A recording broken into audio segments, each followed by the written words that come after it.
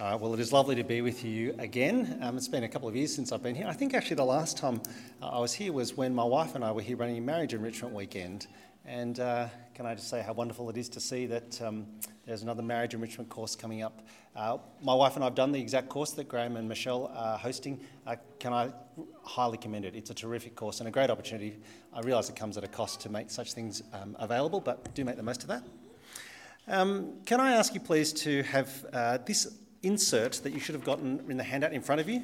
It's not a very complicated insert today or an outline. It's just the passage that was read, but I've laid it out in a particular way that will help you to follow along as we look at Hebrews chapter 10 in particular.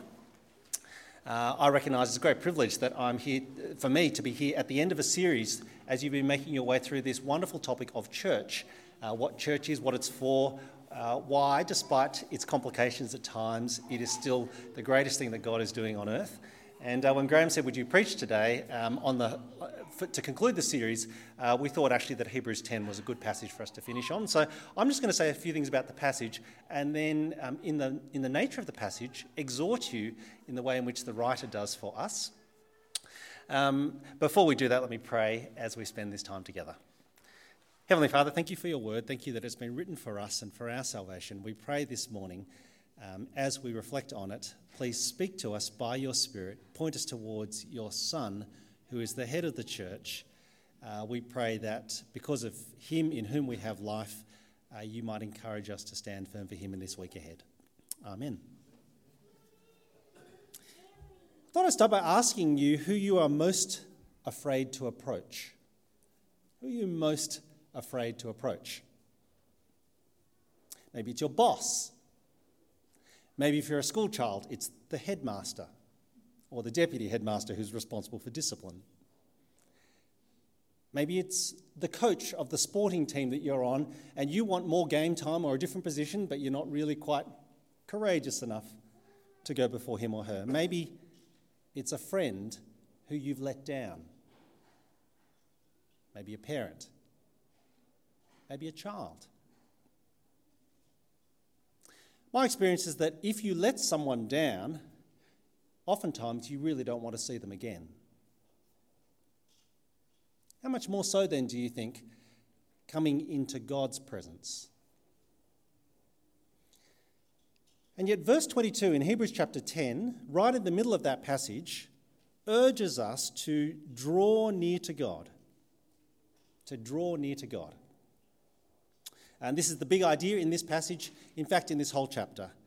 In this passage, there are two reasons why that he gives in verses 19 through 21, and then two reasons why that he gives after in verse 22. Let's have a look at the passage. Verses 19 through 21 to start with. Therefore, brothers and sisters, since we have confidence to enter the most holy place by the blood of Jesus, by a new and living way opened for us through the curtain that is his body, and since we have a great priest over the house of God. Well, let's look at this opening passage. And notice how it begins there with a therefore. Therefore, brothers and sisters, as you well know, whenever you see the therefore, you ask the question, why is the therefore, and what's in particular come before that? If we'd read our way through chapters 1 through 10, we would have heard over and over and over again that Jesus is better. Jesus is better than everything else this world has to offer. Jesus is better than the angels. Jesus is better than all the prophets who've come before. Jesus is better than Moses, than Aaron, than the Levitical sacrifices. Jesus is better than everything. And so here in chapter 10, in verses 19 through 21, the writer is going to give us two reasons why we ought have confidence to approach God. Both are to do with Jesus. You see that there with the sinces in verses 19 and 21. Since we have confidence in the most holy place by the blood of Jesus, and verse 21, since we have a great priest over the house of God. Why is it that the writer says we can draw near to God? Well, it's because of the blood of Jesus and because Jesus is a great priest over the house of God. A couple of comments about each of those things. If the blood of Jesus makes it possible for us to come before God, it's a reminder that our sin is real. Our sin is real. There are consequences to our failings. Blood actually needs to be shed, which would be a terrifying thought, apart from the fact that, according to Hebrews 10, Jesus' blood was shed so that ours need not be. And there's one reason why we draw near to God, but the other is that Jesus is a great priest over the house of God. And of course, the language of priest doesn't mean a lot to us today because we're not steeped in that kind of tradition. Perhaps you might think of a priest as being someone who is a representative, an advocate, a spokesperson, an intermediary, your public defender. Because Jesus is all of these things, you and I can have confidence to enter into God's presence. So there's two reasons why the writer gives that we ought to have confidence to come before God in verses 19 through 21. There's two more reasons in the second half of verse 22. So pick it up in verse 22. Let us draw near to God with a sincere heart, with the full assurance that faith brings. Here's the two reasons. They're having our hearts sprinkled to cleanse us from a guilty conscience, and having our bodies washed with pure water. Having our hearts sprinkled to cleanse us from a guilty conscience, and having our bodies washed with pure water. Again, why ought you feel confident to come before God? Well, because of the two reasons given here.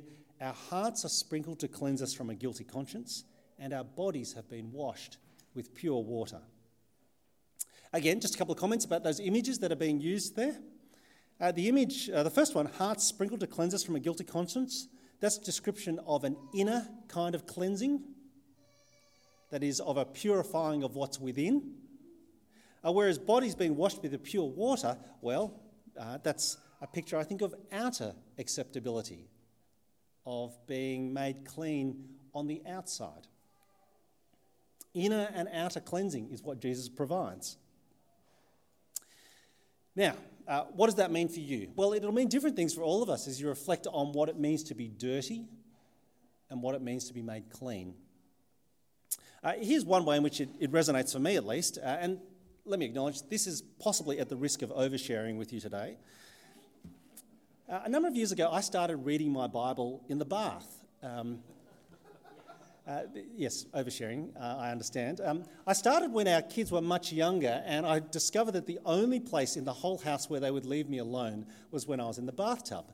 So every morning for me, Bible reading is in the bath, and I just love it, partly because I like warm water too, but there's something that's quiet, they stay away, and for a few minutes each day, I had a chance to do my devotions. I did, and this really is going too far, I did contemplate reading the Bible on the toilet, but I thought that just somehow feels dirty. It's like I shouldn't do that. So bathtub it was. Now, why do I tell you this? Well, bathing, although very French, it doesn't clean your outside particularly well, but it certainly doesn't clean you within. How wonderful for us to be told that because of what Jesus has done, both outer and inner can be made clean.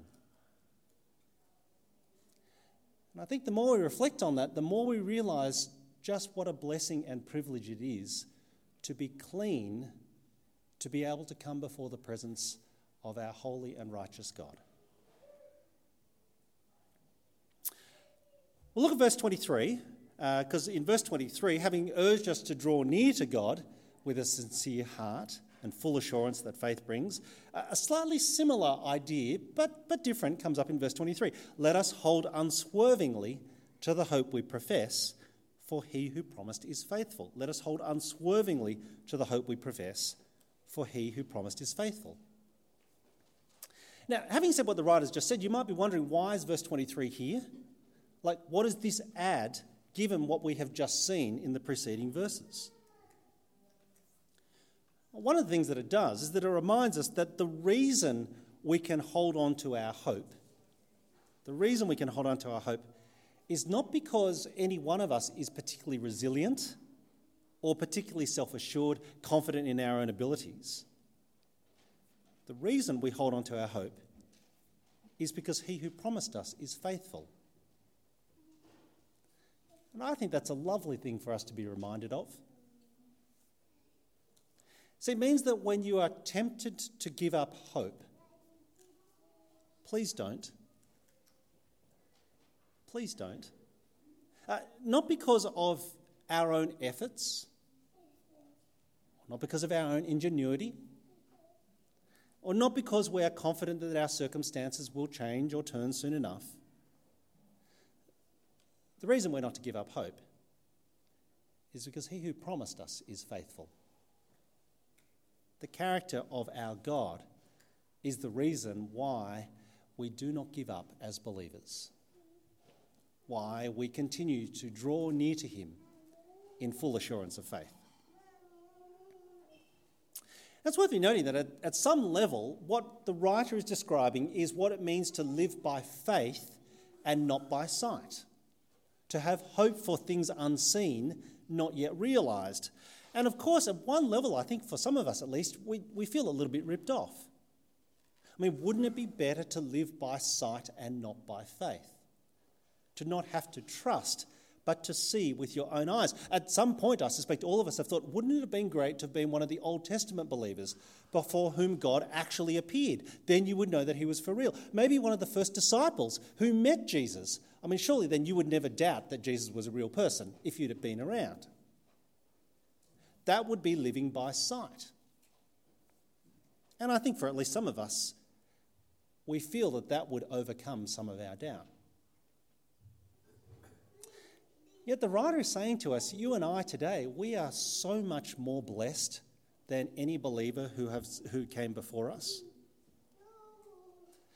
Because by the Holy Spirit, you and I can draw near to God whenever and whenever we want.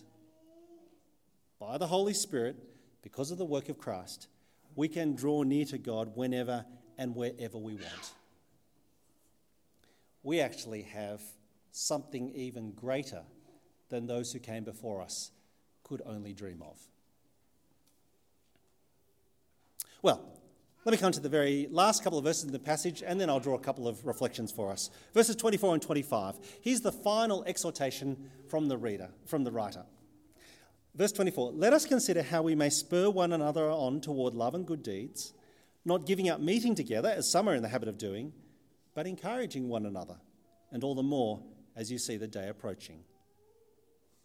Now, verse 24, let us spur one another on toward love and good deeds. Somewhat unusually, the writer here is encouraging competition in the Christian community, I think. A competition in the Christian community. Spur one another along toward love and good deeds. Romans 12 will talk about outdoing one another in love, being competitive about love. I'll come back to that in a moment, but of course one of the questions is, what are those love and good deeds that the writer is referring to? Now, there's different ways of answering that question. In fact, if you were just to turn over your Bibles to chapter 13, you'd see a whole list of things, and we won't get there today. But verse 25 gives the first explanation or application of love. Verse 25, do not give up meeting together. Do not give up meeting together. I don't know what your experience of COVID has been like here over the last year or so. I understand that you were online for a short period of church. We were for about 3 months. I suspect that, like most Christians, we had that tension of, with Zoom church, both a deep thankfulness that there was something and a deep resentment that that's what we had. Because quite frankly, it sucked, didn't it? Like, what is this thing where you look at a screen and you know that that's not meeting together, even though we did our best to persuade ourselves that it was in the circumstances? The writer is saying that just the process of gathering together is encouraging. This came home to me a number of years ago. For a number of years, I pastored the evening congregation at our church, which was mostly university students and young workers. It's quite a large congregation. There's about 200 there on any given Sunday. And most Anglican churches, we'd celebrate communion once a month. And I remember after one Sunday, I was talking to one of the senior members of our church afterwards, and as ministers are wont to do, I was having a bit of a complaint about how long it took to distribute communion to people. Because, always watching the clock, you don't want the service to go too long, which apparently ministers worry about more than others at times, I think. And I was just saying, it took so long to get through. How can we do it faster next time? And very graciously and gently, this senior saint chided me and said to me how encouraging it was to see so many young people come forward for communion on that night. It was a reminder that, numbers aren't everything, but they are something. Because gathering together, in and of itself, the first description of love in action, it is a great encouragement. Well, given how good it is, how good you know it to be, and I'm preaching to the converted, of course, you're here today, why would anyone give up meeting together? Well, I'm sure we could all chronicle the reasons. Sometimes we feel like we are just too busy. Sometimes it is hard, painful even, if perhaps there is unrepentant or unforgiven sin. Sometimes, to be fair, when we gather together, it's not very inspiring or boring. If that's the case, talk to Graham. Sometimes I think the reason we give up meeting together is because, and this is being honest here, because we think we won't be noticed. One of the interesting things is that as churches grow, generally regularity of attendance drops. As churches grow, regularity of attendance drops. A church that I currently attend is quite a large church, as I've mentioned. There's about 1,000 people in our church. On any given Sunday, 2 in 3 will be there. What that means is, and this is a little bit of an experiment, 2 in 3, that means that if you're sitting in church today, you look to the person on your left and you look to the person on your right, and one of you won't be there next week. People notice, eventually, and people miss you. I think of family gatherings, actually, biological family gatherings. They're the best example of that. When you gather together for a special occasion, for someone's birthday, for an anniversary, the whole family gathers together, what's the first thing that people say when they walk in the door? The first thing they say is, "Who's not here?" This actually happened for us last week. As I said, we came across to Sydney for the first time in a couple of years. I have a sister, she has kids. We'd arranged a family dinner on both Monday night and Thursday night, but on Monday night my sister had to go to work. And there was a sense in which actually something wasn't quite right. So on Thursday, thankfully, we were all able to be together. If you think you won't be noticed, you will be if anyone in the family is not there. Well, verses 24 and 25 talk about habits. Habits of meeting together, I think. Clearly, at some point in the past, they'd got it right. He says, do not give up meeting together, which means that I think at some point they had actually started meeting together. So one of the questions that I often ask people is, how do you form a habit? How do you start a good habit? How do you stop a bad habit? And my answer, it is devastatingly unprofound. How do you form a good habit? Well, you just have to do it twice. There's a habit, isn't it? Start it today, repeat tomorrow, and keep going. And the more you do so, actually, the more it becomes self-reinforcing. Now, of course, it means, therefore, that you can change a habit. Look at that as an opportunity. Do not give up meeting together, as some are in the habit of doing, but encourage each other, and all the more as you see the day approaching. Well, let me wrap up then with just 3 quick observations, 3 conclusions. To return to where I began this talk, and in a sense as you close this series, Hebrews chapter 10 is saying, you are nearest to God when you are nearest to his people. You are nearest to God when you are nearest to his people. Because when we gather with his people, we see love in action. We see love in action. I wanted to ask you this morning to look around. Go on, look around. Take a moment, look around. Do a 360, a full 360. Look around.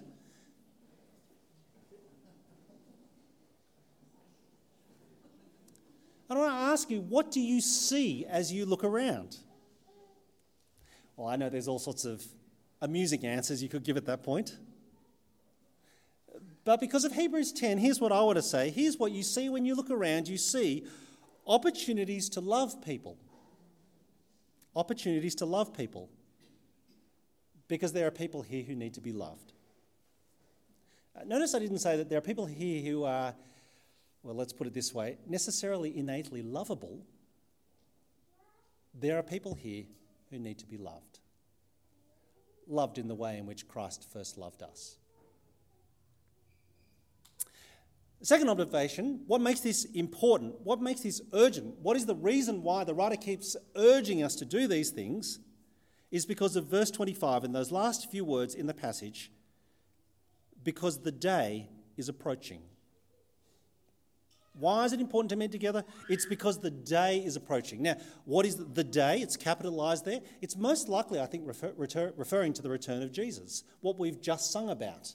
What Hebrews chapter 9 talks about, humankind being destined to die once and after that to face judgment, so Christ being sacrificed once to take away the sins of many people, and he will appear a second time, not to bear sin, but to bring salvation to those who are waiting for him. The day we look forward to is the day when our Lord and Saviour finally returns and appears. And it strikes me that it will be very strange if you were waiting for Jesus on your own. If you were waiting for Jesus on your own whilst everybody else was standing together. That, I think, would be very strange. It would be like if you've gone to the airport, when travel eventually resumes, and particularly international travel, and someone who's been away for a while has finally flown back in, and you know what it's like. You stand outside at the international terminal and you're waiting for the corridor that they'll walk down. It'd be really strange if you were there on your own and every other person in their life was standing in a big group down the hall. The day is near. And one of the gifts that God gives us is of the company of brothers and sisters as we wait for the firstborn Son, the Lord Jesus, to return. So here's my third and final comment then. I'm not sure how you feel at the end of a talk like this. Some of you will be sitting there feeling perhaps a little judged. If that's the case, can I remind you that in Hebrews 10, consistently it is an appeal, not a command. Did you notice that? Let us draw near to God. Let us hold unswervingly to the hope. Let us consider how we spur one another along. It's an appeal, not a command.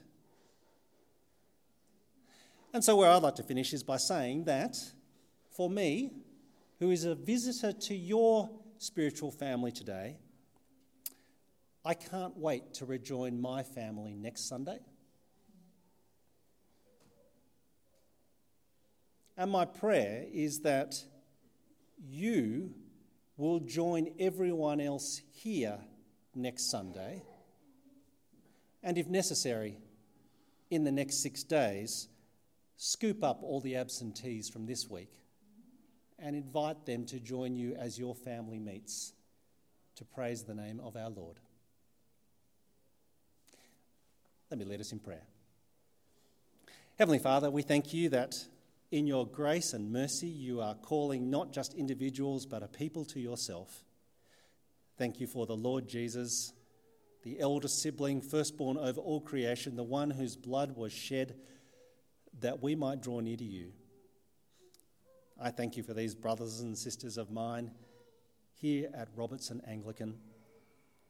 I pray that in this next week you might grant them opportunities to continue to meet with one another, to spur each other on to love and good deeds, but in particular, for this week ahead, for next Sunday, may they meet as your people, as a witness to the world around us of this hope that we have, for Jesus' sake. Amen.